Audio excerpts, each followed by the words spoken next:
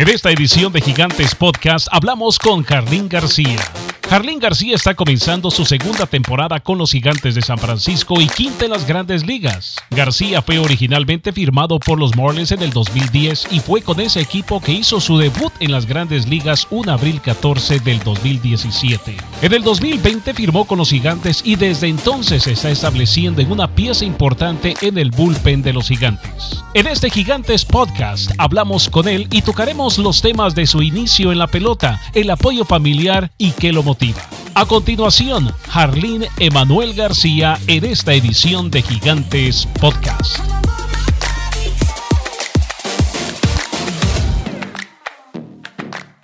T-Mobile presenta Magenta Max, ahora con datos premium ilimitados que no reducen la velocidad según los datos que uses en tu smartphone. Y además Netflix por cuenta nuestra, ahora sin costo por cambiarte. Trae tu teléfono y terminamos de pagarlo hasta $650, solo con T-Mobile. Activa hasta 4K o el streaming de video será 480p, hasta 40 GB de enlace a alta velocidad, $650 con tarjeta virtual prepagada. Puede tardar 15 días. No se aplican cargos por tarjeta SIM o por asistencia. Recibe Netflix estándar con 2 líneas. Detalles en es.tmobile.com. Jarlín, muchísimas gracias por esta entrevista. Buenas tardes, Erwin. Gracias a ti por darme la oportunidad de hacerla. Jarlín Emanuel García, de República Dominicana. Sí. Platícame en primer lugar el orgullo que sientes de ser otro pelotero de una isla que ha producido tanto talento. Creo que para mí es un honor, un placer poder representar mi país, República Dominicana, y mi pedacito de tierra de donde soy, Pedro Brán. Poder servir de ejemplo a todos esos jóvenes allá en la comunidad, de que sí se puede. Transpórtanos a tu infancia creciendo allá en República Dominicana.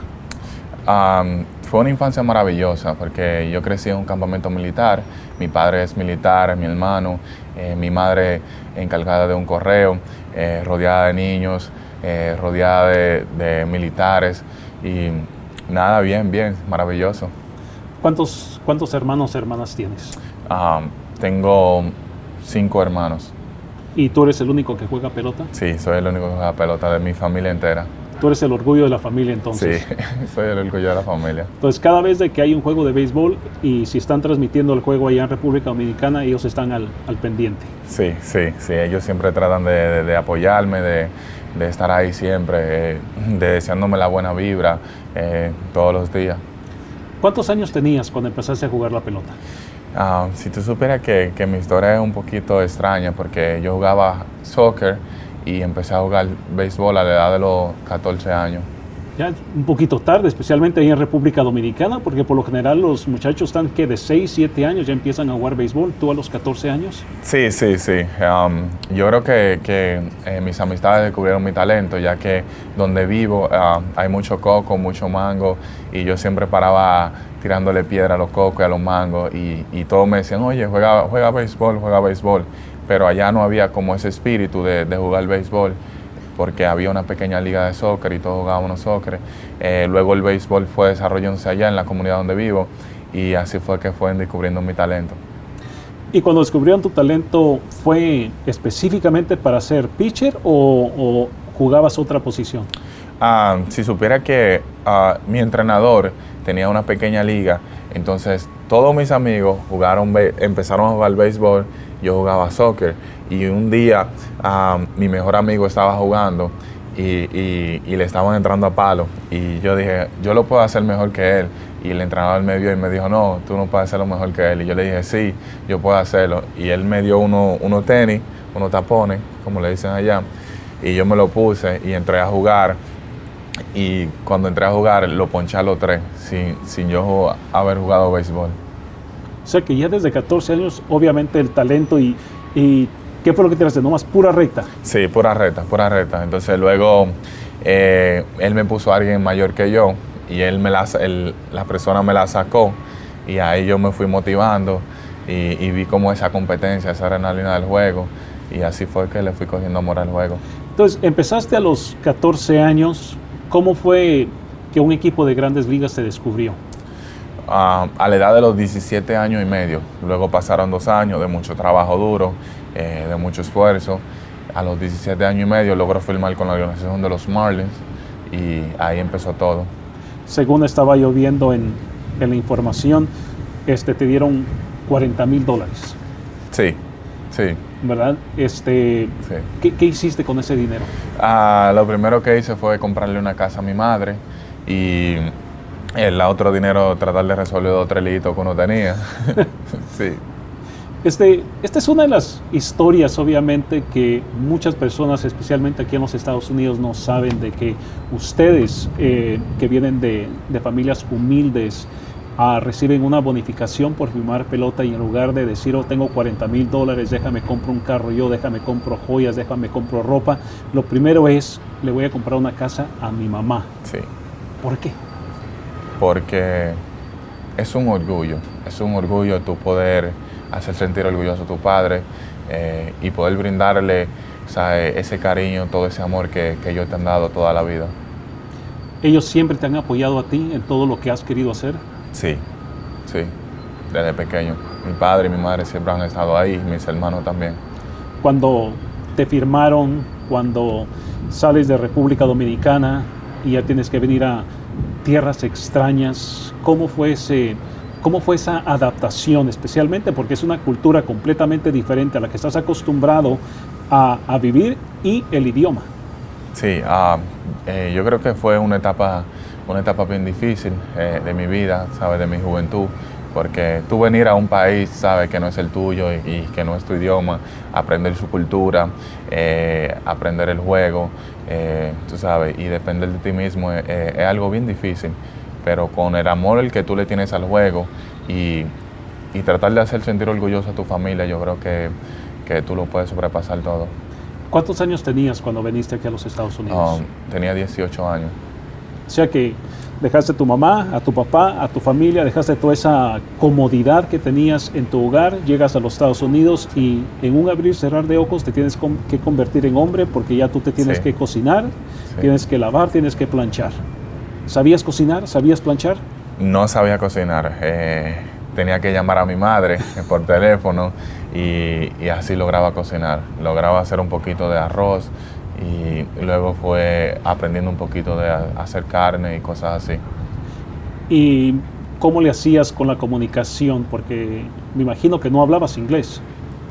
No hablaba inglés, pero tuve que tomar clases de inglés y interactuando con los gringos, con mi compañero de equipo, fui aprendiendo un poquito y aprendiendo un poquito de ellos y así fui creando confianza hasta lograr aprender lo suficiente y poder manejarme aquí.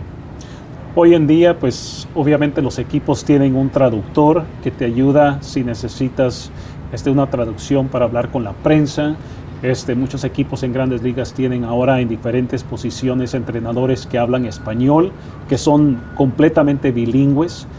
Cuando tú llegaste a la organización de los Marlins, ¿existía eso? No era muy frecuente, pero siempre habían 2 o 3 latinos que nos traducían y todo eso. Algunas veces los mismos compañeros de equipo que podían hablar inglés y español siempre nos ayudaban, pero no se veía muy frecuente como se ve hoy en día.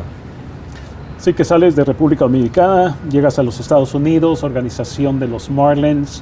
Cuando hiciste tu debut en Grandes Ligas, ¿cómo fue esa reacción tuya? Si te digo que para mí fue el día más feliz de mi vida, porque sentía que le estaba dando otro sentido a mi vida, sentía que lo que estaba haciendo tenía sentido y llamé a mi madre y le dije, mami, me dieron la oportunidad de jugar en Grandes Ligas, se me salieron las lágrimas, mi padre se sintió súper orgulloso también, se puso a llorar y me dijo que estaba muy orgulloso de mí y yo creo que eso fue lo mejor que me pudo pasar. Pero el trabajo no termina ahí. Subes a Grandes Ligas, ya estás en la crema innata, porque en Grandes Ligas nada se le escapa, ¿verdad? O sea, tal vez en ligas menores puedes cometer un error con una recta por el centro del plato y tal vez el bateador se poncha. Aquí no perdonan. Una experiencia que puedas tú decir, wow, de veras que tengo que mejorar aquí. Una experiencia. Tuve que enfrentar a Freddie Freeman, el primera base de Atlanta, que por cierto es muy bueno, y tenía base llena.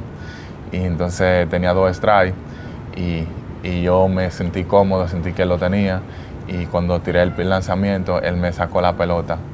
Y ahí en ese momento me di cuenta que no podía confiarme, que cada vez que salga al terreno tengo que dar lo mejor de mí y ejecutar los bateadores uno por uno. Entonces vamos de un momento completamente feliz, donde tu sueño se convierte en realidad. Sí. República Dominicana, a la organización de los Marlins, llegas a Grandes Ligas, pero después viene el golpe más grande, que los Marlins te dejan ir. ¿Cómo pudiste sobrepasar eso? Me chocó, en realidad me chocó muchísimo porque duré 9 años con los Marlins desde mis inicios, ¿sabes? Cuando recibo la noticia, fue el año que tuve mi mejor temporada, ellos deciden dejarme ir, fue sorprendente para mí. No sabía por qué, porque nunca tuve un motivo, nunca me dijeron nada, o sea, qué hubiera pasado. Y luego lo entendí todo, ¿sabes? Que a veces Dios quita cosas de tu vida para traer cosas mejores. Y me imagino que esa cosa mejor es ahora donde estás. Estás con los Gigantes de San Francisco, sí. Has tenido la oportunidad de enseñar tu talento y poder contribuir a lo que está sucediendo ahorita con la organización, o sea, con el equipo que están ganando. Sí, créeme que me he sentido súper contento de darme la oportunidad aquí con el equipo. Y tú sabes que a veces hay cosas que te hacen más feliz en poco tiempo que otras que tú has estado mucho tiempo. ¿Sabes? En el poco tiempo que tengo aquí con el equipo, mis compañeros de equipo, me ha demostrado un cariño, un respeto enorme, y yo creo que esa ha sido la parte fundamental de todo lo que yo he estado haciendo aquí, de hacer las cosas bien, de la manera correcta, el cariño, el amor que ellos me han podido brindar. Claro, tengo que encontrar un chiste para hacerte reír, porque todavía no te puedo hacer que te rías de mis chistes, ¿verdad? Te necesito practicar un poquito yo eso. Sí. Sí. Mencionaste la comunicación, ¿verdad? Que es una parte importante en todo lo que uno hace en la vida, y últimamente aquí con los Gigantes hemos estado hablando, especialmente cuando transmitimos los juegos en la radio, decimos que el manager Gabe Kapler tiene una excelente comunicación con todos ustedes. Sí. Eso ayuda bastante. Sí, ha ayudado muchísimo, te da confianza. Que es lo más fundamental de este juego, ¿sabes? Darte la confianza de estar ahí, decirte tú puedes hacerlo, tú puedes mejorar. Esas son cosas que se agradecen. ¿Te sientes cómodo con el coach de picheo? Porque me imagino que ellos también tienen esa misma mentalidad de comunicarte a ti lo que tienes que hacer, lo que estás haciendo mal, lo que necesitas mejorar. Sí, me siento muy bien. El staff de picheo ha hecho un trabajo increíble. Aportando conocimiento, brindándonos confianza, tratando de mejorar cada día en el terreno de juego. Ha sido algo excepcional. ¿Cómo te sientes estar en una organización, especialmente aquí con los Gigantes, donde tienes diferentes personas en lugares claves que hablan español, ¿verdad? JP Martínez habla español, tienes a Rojana que te ayuda en lo que viene siendo la parte de video, que habla español, tienes un trainer en Saúl que habla español. Yo creo que aunque tú hablas inglés, porque sí sé que hablas inglés, un poquito, bueno, lo hablas más de lo que te quieres dar crédito, pero yo siempre creo que cuando encuentras una persona que habla tu idioma, te sientes más cómodo. Sí, creo que me siento más seguro, puedo expresarme mejor, puedo decir todo lo que pienso. ¿Qué consejos pudieras tú darle a un Jarlín García joven, si pudieras tú regresar a cuando comenzaste tu carrera de béisbol, que pudieras hacer diferente ahora? Es algo que estoy haciendo ahora, tratar de mantener una buena disciplina, de seguir madurando como ser humano, dentro del terreno de juego y fuera del terreno de juego, cuidarme mejor, y nada, tratar de seguir cogiendo el amor al juego. Siempre les comparto yo a través de la radio, yo siempre platico que en Spring Training en una esquinita estaba Cueto, Wandy, Reyes Moronta y tú, y los miraba los cuatro siempre juntos haciendo ejercicio, corriendo, tú, Gianni Cueto ahí molestándose en el buen sentido de la palabra para ir a correr. ¿Qué tan importante es tener a una persona de la talla de Gianni Cueto que está ahí contigo dándote consejos? Lo mejor que le puedes brindar a un ser humano es el conocimiento. Y tú, sabes, tú podrás aprender de un compañero de equipo como la calidad de Johnny Cueto, con tanta experiencia, con tanto conocimiento del juego. Es algo grandioso, de verdad que sí, se siente bien tú poder tenerlo ahí, de apoyo también, de hermano, de amigo, y de decirte las cosas como son. Johnny se ha comportado de una manera increíble con todos los compañeros de equipo. Es un ser humano digno de admiración. Te decía antes de empezar a hablar en esta conversación que una de las partes que no me gusta y no me puedo acostumbrar yo todavía del béisbol es la parte que es el negocio de béisbol, porque yo te miraba a ti y a Wandy que se iban juntos, regresaban juntos, yo creo que hasta cocinaban juntos. Sí. Nunca me invitaron, pero según dijo Wandy que sabes cocinar muy rico, ¿verdad? Un poquito. ¿Qué tan triste o difícil fue cuando te enteraste que lo habían cambiado? Me sorprendió porque todo sucedió muy rápido, pero, ¿sabes? Lo abracé, le dije, oye, vamos a seguir hacia adelante, es una nueva oportunidad, un nuevo equipo, y me sentí un poquito mal, ¿sabes? Ya que no está conmigo, porque era mi pareja de tirar, siempre paraba junto con él, como tú dices, y lo voy a extrañar. Ahora en el bullpen solamente hay 2 latinos, tú y José Álvarez, pero me imagino que todos se llevan muy bien, me imagino que todos son un equipo, son una hermandad, se ayudan mutuamente para mejorar, que es ayudarle al equipo a ganar.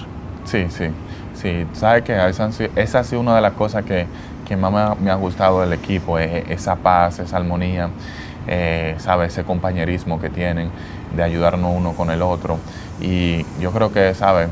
Eso nos ha ayudado a mantenernos sin presión, relajados. Cada quien sabe lo que tiene que hacer, cada quien sabe por dónde caminar, y el respeto sobre todas las cosas. Hay mucho respeto en el equipo. Yo sé que tú como pelotero escuchas o alguien te dice, los expertos del béisbol han dicho que los Gigantes no van a hacer mucho en esta división este año, son los Dodgers, son los Padres los que se van a ir a los playoffs y todo, pero ustedes han sorprendido a más que uno. ¿A ti te sorprende lo que está haciendo el equipo ahorita? Eso no me sorprende porque tenemos muchos jugadores con mucho talento y todo lo que se hace con amor sale bien. Yo creo que el amor que le han puesto los jugadores al juego cada día ha sido lo que nos ha llevado a estar donde estamos ahora. ¿Se ponen presión ustedes? O sea, si escuchan que no deben de ganar, ustedes quieren ganar, ¿se ponen presión? O si se van a enfrentar a un equipo fuerte como sucedió hace unos días con el equipo de los Dodgers, ¿se ponen presión de que tienen que ganar, que le tienen que demostrar a todo mundo que en realidad lo que está sucediendo es en serio? Creo que no. El equipo siempre se ha mantenido igual, ¿sabes? Con el mismo perfil, la misma vibra positiva todos los días, tratar de ir al estadio todos los días positivo, a ganar, ¿sabes? Mentalidad ganadora todo el tiempo. ¿Qué estás haciendo ahorita para mejorar lo que estás haciendo? Porque a veces uno piensa y dice, ok, ya estás en grandes ligas, estás con los Gigantes, ¿qué tiene más que aprender Jarlín García? ¿En qué estás trabajando ahorita? Ahora mismo, en cómo cuidarme mejor, en dormir mejor, en tratar de mantener mi cuerpo saludable y de siempre estar listo para cada situación que el equipo me necesite. Interesante que mencionas eso, ¿verdad? Porque yo pensé que ibas a decirme en tirar mejor mi recta, en trabajar bien las esquinas. El equipo de los Gigantes les da esa facilidad a ustedes de tener una nutricionista a la que ustedes pueden hablar con ella para que les diga qué es lo que tienen que comer. Sí. Ella ha estado haciendo un trabajo excepcional. Lerón ha sido parte fundamental de nosotros, de que nosotros vayamos al terreno de juego y demos lo mejor, demos el 100%. Y esa ha sido una de las cosas que nos ha ayudado muchísimo a dar el 100% todos los días. ¿Tú sabías de de lo que era la proteína, de lo que es el carbohidrato antes de llegar con los gigantes, o es algo nuevo que estás aprendiendo ahora? Sí sabía, pero no me cuidaba tan bien como lo estoy haciendo ahora. Porque no sé ahorita, ¿verdad? Porque no tengo acceso a estar con ustedes, pero en Sprint Training yo sé que la comida, todos nos beneficiamos, ¿verdad? Porque las porciones estaban medidas para lo que tenías que comer, y me imagino que continúa esa nutrición. Pero también tienes a Saúl Martínez que habla español y siempre los está empujando para que hagan ejercicio, para que corran, para que levanten sus pesas. Eso es importante. Sí, muy importante. Todo eso va en cómo te cuidas. Una buena rutina de trabajo también. Sí. Como pitcher, ¿cuáles son las partes del cuerpo importantes de ustedes? ¿Es mantener el brazo fuerte o es mantener las piernas? ¿En qué es lo que tú trabajas cuando haces ejercicio? Yo me enfoco mucho en las piernas, en los hombros y los antebrazos, que para mí yo creo que esas son las partes fundamentales, y la parte aquí abdominal. ¿Y las piernas porque es ahí donde generan el impulso para la velocidad? Sí, la pierna es el soporte del cuerpo, ¿sabes? Cuando tú tienes un mejor desplazamiento, tu pierna es tan fuerte, tu brazo puede estar a tiempo para tú poder golpear la bola de manera correcta. ¿Y cuando haces ejercicio de las piernas es levantar pesas con las piernas, o es correr o correr las gradas? ¿Qué es lo que haces? Todo trabaja en conjunto, mucha corredera, muchas pesas también, mucho estrechamiento para mantener la flexibilidad de la pierna, todo eso. ¿Levantas pesas para crear músculo o solamente el levantar pesas es para fortalecer tus hombros o tu brazo, como dijiste? Sí, lo hago para tener fuerza y resistencia, pero también ahora estoy más flexibilidad, quiero más flexibilidad y me enfoco mucho en eso. Para terminar esta entrevista, un consejo que tú le puedas dar a un jovencito que quiera un día llegar a ser pelotero. Primero que todo, pedirle mucho a Dios, honrar a tu padre y a tu madre para que tu día sea alargado en la tierra, y todo lo que haces con amor sale bien. Yo creo que si tú le pones amor al juego, si trabajas duro, si tienes buena disciplina, tú puedes conseguir lo que tú quieres. Muchas gracias por escuchar Gigantes Podcast, presentado por una gentileza de T-Mobile. No olvides de darnos una calificación, opinión y compartir el podcast con tus amigos y familiares. Para conversaciones más exclusivas, suscríbete a Gigantes Podcast ahora.